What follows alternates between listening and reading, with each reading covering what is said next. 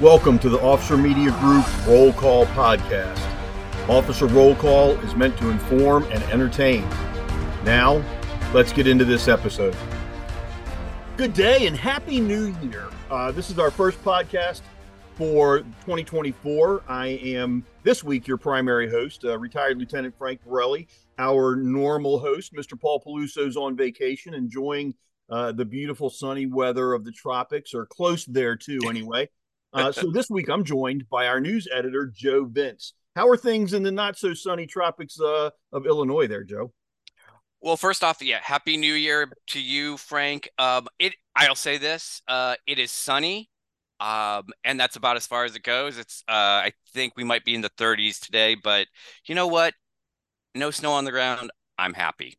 I'll take that. I'm not ice skating out my front door. Exactly. So we're here this week, this episode of Roll Call, talking about New Year's resolutions. And I know that a lot of our listeners they hear New Year's resolutions and they go, oh God, why do we got to talk about New Year's resolutions? I don't want to go to the gym. I don't want to quit drinking bourbon. I'm not going to stop smoking cigars. Wait, that's me. Well, anyway, I don't drink bourbon. But I want to talk about New Year's resolutions, both for the officer and for the agency. So to kind of introduce this, we have two articles that are online, right? Law enforcement, New Year's resolutions, again, and yes, I even put that in the title, and then law enforcement 2024. And before we really get into the resolutions, Joe, I want to take a look at the law enforcement 2024 piece and kind of talk about what law enforcement's looking forward to, and if there was any surprises. You've been through it, and all of this came out of a survey we did, for those who don't know. And let's look at what we expect for 2024, for challenges, for growth, blah, blah, blah. And then we can talk about, I just had one of those moments where I had a commercial in my head going, yada, yada, yada. And okay, sorry. And then we can talk about what the individual officers and the small teams and other groups need to do. So I know you've seen this article on law enforcement 2024, right? Right. Yeah. High notes, low notes. What did you? Was it any of it a surprise to you? Let's see. I don't want to say that there was one. I guess I'll call it a surprise. It was something that it was a pleasant surprise. Was that survey respondents seemed optimistic about staffing. That is a case. I feel like that's been a tough nut to crack for agencies for a variety of reasons. But that going into 2024, they felt optimistic that they were going to see an increase in staffing. I thought was great. The other thing was I saw respondents felt that they were going to see an increase in funding, which seemed to be that didn't surprise me as much, because I've in looking at stories across the country as far as how municipalities and lawmakers have been voting on and passing measures on budgets and things like that for departments. That's been, I haven't seen a lot of cases of defund the police or even radically cutting budgets. So that didn't shock me, but to see that that people were optimistic about staffing, that was, like I said, a pleasant surprise. Yeah, I was actually and looking at the numbers. So a little more than 2/3, 69% of the people responded to our survey said they expected to see their budget increasing in 2024. And we need to remember that for some of those people, their 24 budget's already started. So that's not a guess. It's a definite. It's already increased, right? Actually, everybody's has at this point, because some started July 1, some started with the federal calendar October 1, some started yesterday, as we record this yesterday. But what I think really matters is that they're expecting these 5 to 10% increases. And some of them, though, are looking at 15 to 20% increases. And then that's significant. Now, 15% said some are expecting budget cuts, but the budget cuts are minimal.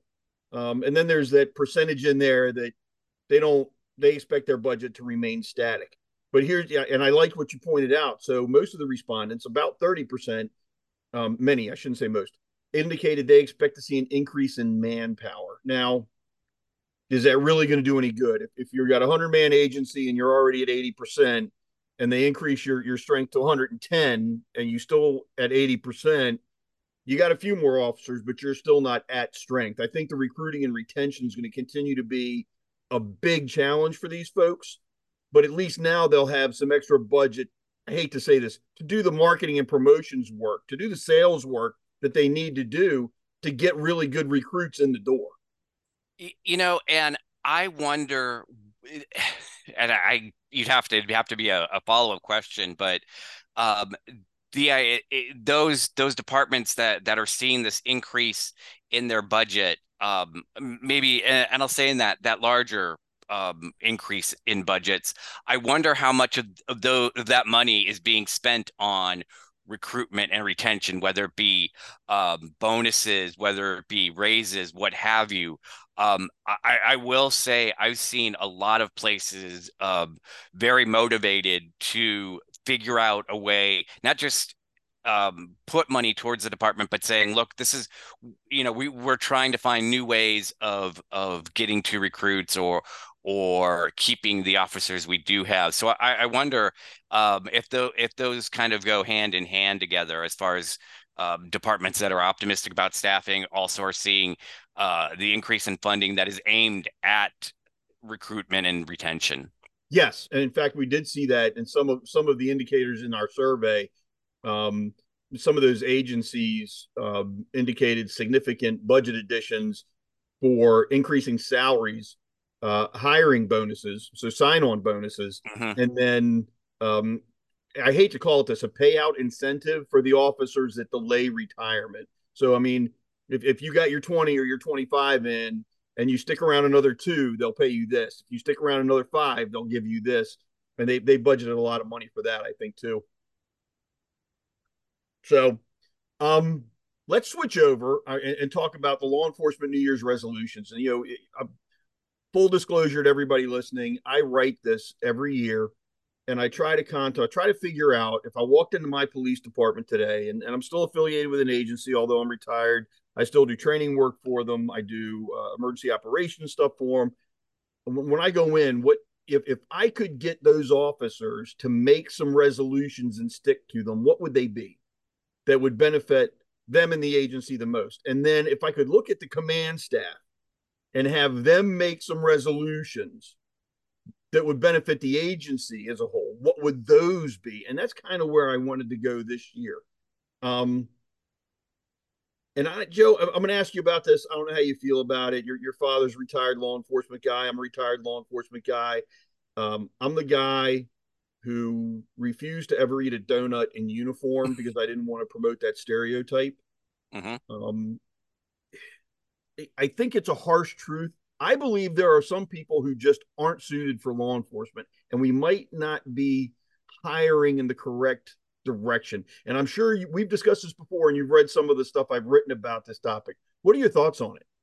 Oh, I think that's absolutely the case. I think I think in some cases, um, departments actually get caught in the idea of what the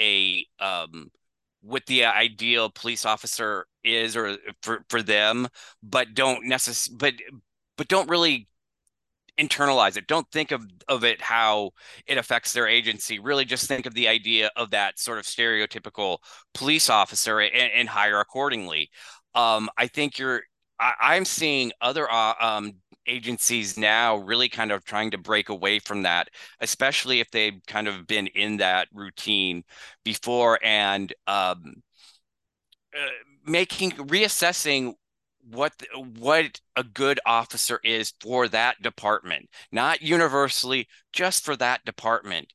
And even though there might be a great officer candidate for 100 other departments, he or she just might not be the fit for you. And really understanding that, and then being able to not hire because you are uh, just because you need to fill bodies. You want a warm body in that spot. I think more often than not that is happening where agencies are just strapped when it comes to staffing, and there's this idea that you're weighing out two really maybe bad scenarios of either being completely short staffed or an officer who might have a few qualities that you think you can uh, teach away, so to speak, or to train away. That may or may not be the case, but I certainly agree with that. So I think, and you said it's not universal, or you made a comment about something being universal, and I think there is a universal truth about law enforcement, and that's that everybody that puts on a badge and takes this oath to protect and serve has to understand, has to, that there's not a chance they're going to uh, be in physical conflict at some point in their career. There's not a chance that they might have to fight somebody in the handcuffs. It's going to happen. It's a guarantee. You are going to have to fight. You are going to have to exercise violence, justified and within reason, to accomplish the job. And that's a universal truth, whether you are in New York City or Humboldt, Iowa, or Clay County, Texas, LAPD. I don't care. If you're a Mm-hmm. cop, at some point in your career, you're going to have to fight people in the handcuffs. And there are some people out there. I mean, okay, look, there's the guy. Yeah, I went to the academy with a guy, and he was a friend of mine, and he was grossly obese. He got hired for a small agency that I think were in they were in the spot where you're talking about. Like they needed a warm body, um, and they need him out driving around, and he didn't have anything to disqualify him, so they hired him. But he wasn't physically fit. He wasn't going to be physically fit. Um, so he goes through the academy, and I told him, "Look, dude, you're gonna have to fight for your life at some point. At some point, you're gonna fight. You need to lose some weight and get in better shape." And he hated me for it. By the same token, you can have the guy who is an Olympic level athlete who has never been in a physical conflict in his or her life, who's a straight A student, who was the teacher's aide, who did everything for all that stuff. But there's going to come a time where he's got to fight somebody in the handcuffs, and he's not going to know how to swing a baton. He's not going to be able to fathom the idea of I'm going to do harm to accomplish my goal. And the universal truth I've probably articulated far too much in my long-winded way is you better be a warrior first. I don't care what other kind of cop you are, what other else you do, you better be able to fall back on that warrior mentality and capability. And if we're hiring people who can't, then we're hiring the wrong people. So you, and I feel like that obviously that burden really falls on the agency, but I think even more so when you look at when you're hiring potential officers who are maybe just barely in their 20s. I mean, I think back to my 20s, and I wasn't going into law enforcement, but as a career as a writer, and if I didn't want to be a journalist, or if I wanted to be a journalist, excuse me, and but I didn't have the didn't didn't really like deadlines, or didn't want the stress, you didn't want to call sources, then that clearly that's not going to be a good fit for me. But I'll be damned if I would have said, I would have thought I could do that, even though I couldn't internally, if that makes sense. well, And we all tell ourselves, forgive me for interrupting you. We all no, tell no. ourselves whatever we need to pursue our goals, to pursue our dreams, to think we can do something that maybe we really can't do. Look, at my age, I'd love to still be out active on a SWAT team. Reality is, I'd be a danger to the rest of the team because I can't do what I used to do when I was 30, when I was 20, when I was 19. Um, But do I you feel like you recognize that more now be like you recognize your current capabilities at this age than you would have at a younger age. Like at a younger age, you think you can do anything, Well, whether or yeah, not that's 10 true. feet tall and bulletproof and invisible Exactly. most of the time. But and that comes, what really fixes that outlook is when you find out you're not bulletproof, because that really, really hurts. You're not 10 feet tall because the guy who's 7 feet tall just cleans the street up with you. And you're not invisible because when you're trying to hide, everybody and their brother's looking at you going, dude, we can see you. Why? I Yeah. mean, what's up? But the thing is, as far as the New Year's resolutions are concerned, my whole thing, my whole point with the agencies was, yes, it's great. We're going to see increases in budget. Yes, it's great. We're going to be able to hire more recruits. Hire the right recruits, Yes. and then train them properly. So when we look at those right recruits, and I did get into the physical health of it, right? So we all need to keep our, everybody says, and I said in this article, in the academy, all too often you hear that your mind and your body are your two most important weapons, your two most valuable weapons, right? Your brain controls everything, and your body has to be fit.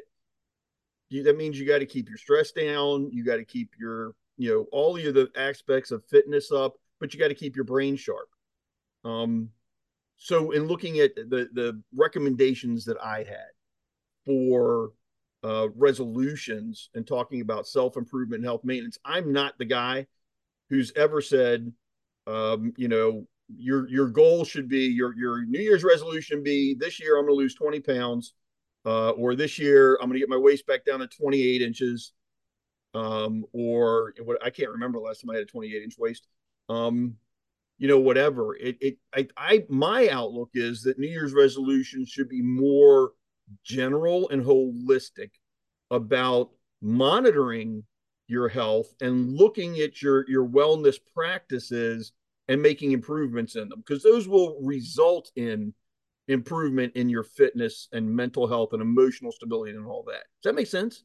Oh yeah, I love that idea of it because I'm not a resolution guy, but I like the start of the year as a bit of a reset, mentally, just because throughout the you get I get what I'll call mission creep, where you kind of, as the year goes on and as things go along, you kind of get off center, or you kind of lose track of maybe some of the core things you want, just because of how life pulls at you.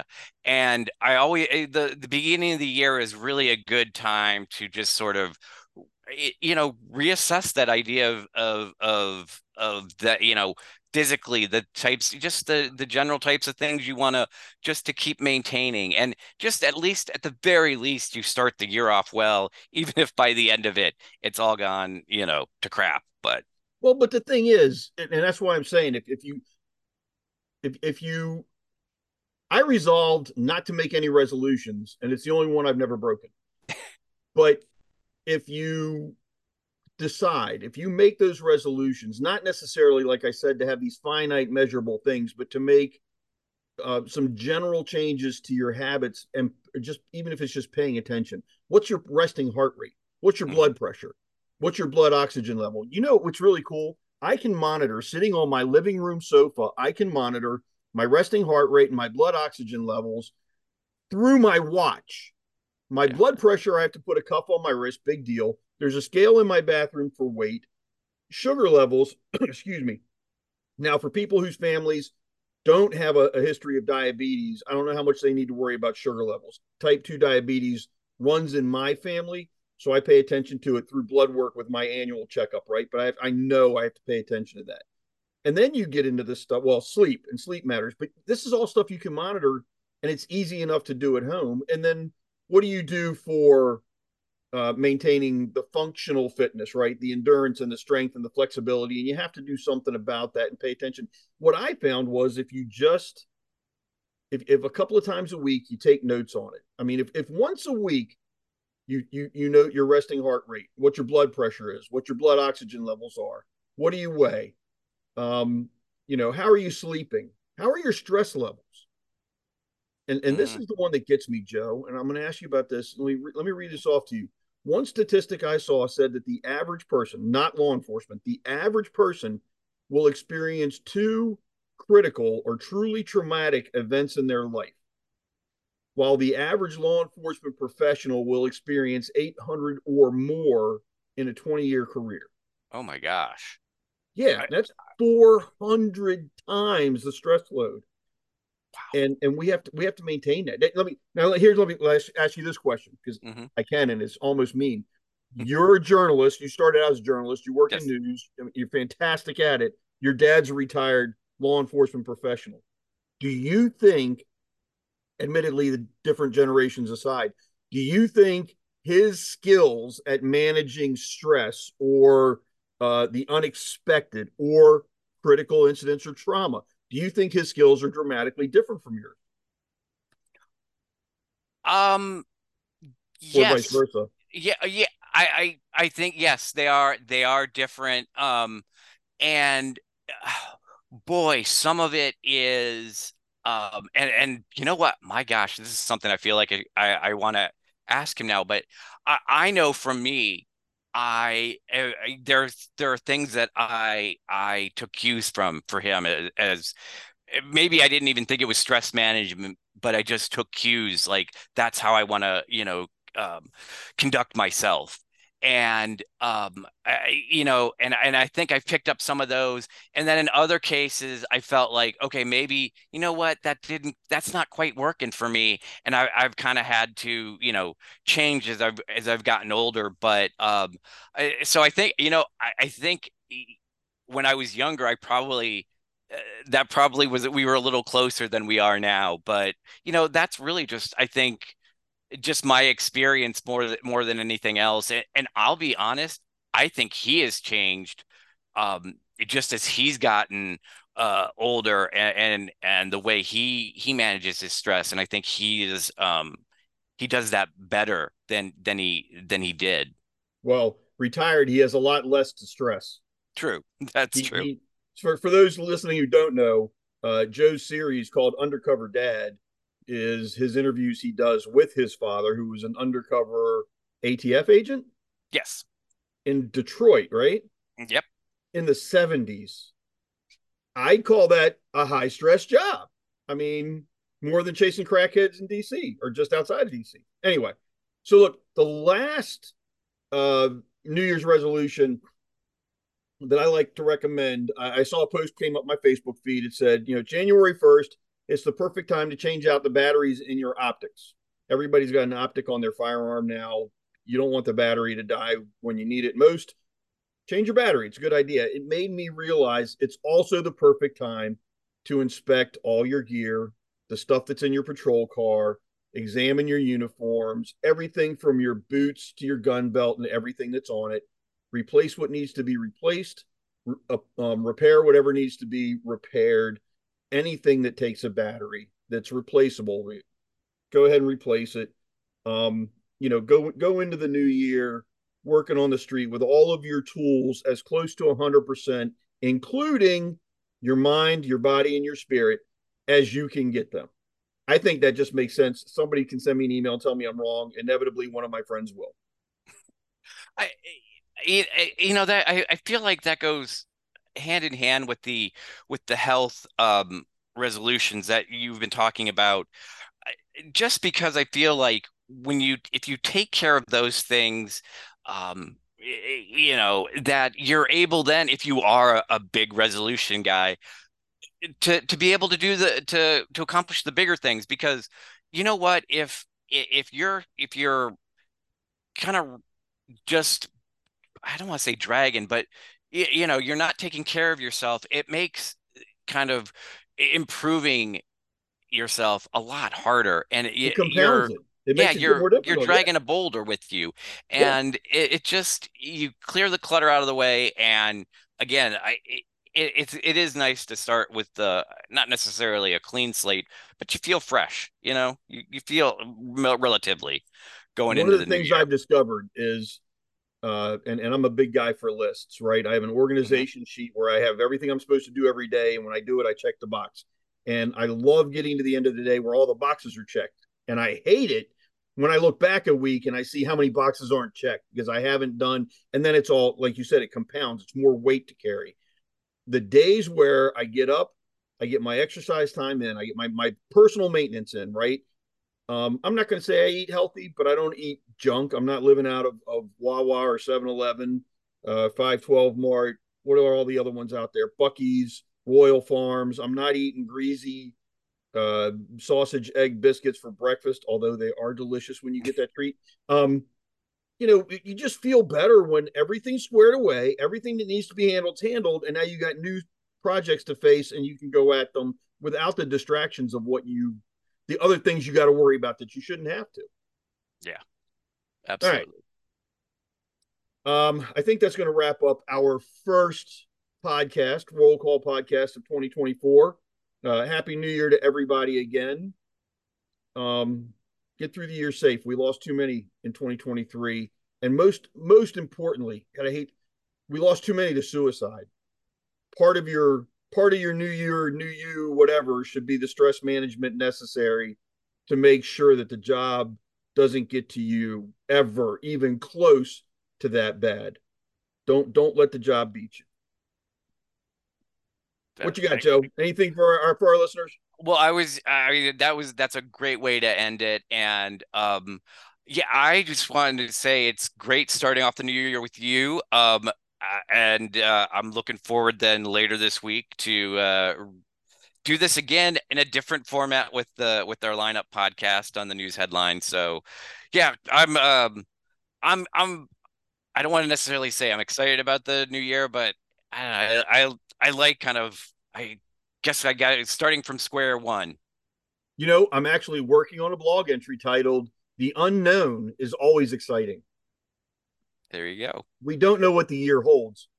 We can be scared of it, but it won't do us any good. So we might as well be excited about it, grab it by the throat, and throttle it into submission. Wait, I did not mean to endorse any kind of violence. That got out Happy of hand New Year, quickly. everybody. Stay safe. Joe, thanks for being my co-host today, man. Absolutely. Take care, everyone. Thank you for listening to this episode of Officer Roll Call. Be sure to check back every 2 weeks for a new episode. Stay safe.